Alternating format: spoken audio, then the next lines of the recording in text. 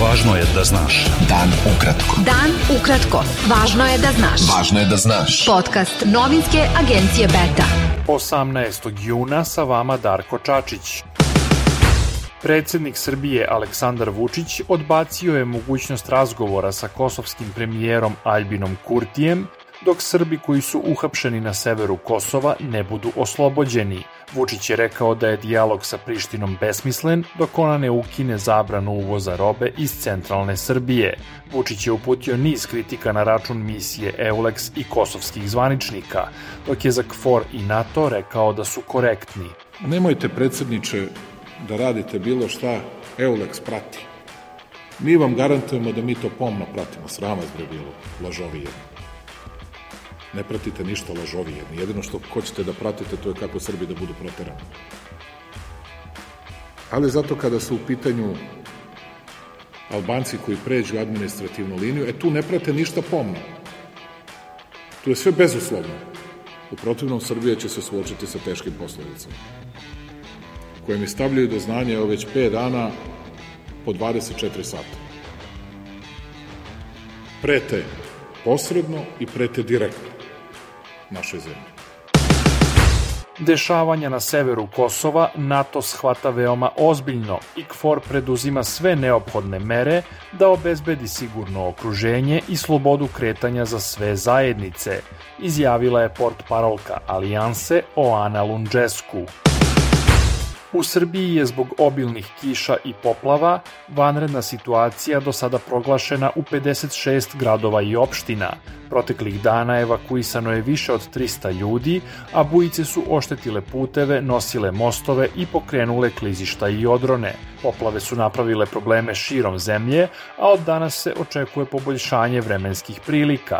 Vodostaj je povećan na zapadnoj Velikoj i Južnoj Moravi, dok su vodostaji ostalih reka ili u stagnaciji ili u opadanju.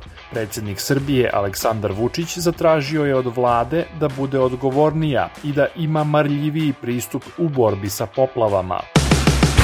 Subotička policija još nije objavila informacije o broju privedenih osoba zbog jučerašnjeg oružanog sukoba dve grupe krijumčara migranata kod Subotice.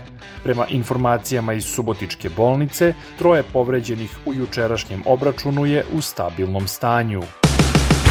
Lider Srpskog pokreta Dveri Boško Obradović pozvao je organizatore protesta Srbija protiv nasilja da naredni skup bude posvećen temi nasilja nad Srbima na Kosovu. Obradović, čija stranka nije među organizatorima protesta, predložio je da govornici na sledećem skupu budu neke od žrtava nasilja sa Kosova ili predstavnici kosovskih Srba koji ne pripadaju srpskoj listi. Sinoć je u Beogradu održan 7. protest Srbija protiv nasilja, čiji su učesnici 2 sata blokirali autoput. Protesti su juče održani u više gradova Srbije. Ministarstvo za ljudska i manjinska prava i društveni dijalog ukazalo je povodom Međunarodnog dana borbe protiv govora mržnje da je tu štetnu pojavu neophodno prepoznati i suzbiti u svim sferama društvenog, a naročito javnog života.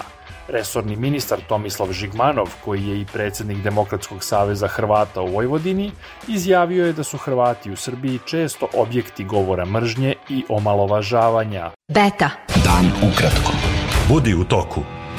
Šef američke diplomatije Antony Blinken stigao je u Peking u pokušaju da ublaži tenzije u odnosima Sjedinjenih Američkih Država i Kine. Uprkos Blinkenovom dolasku u Peking, izgledi za značajne pomake su slabiji.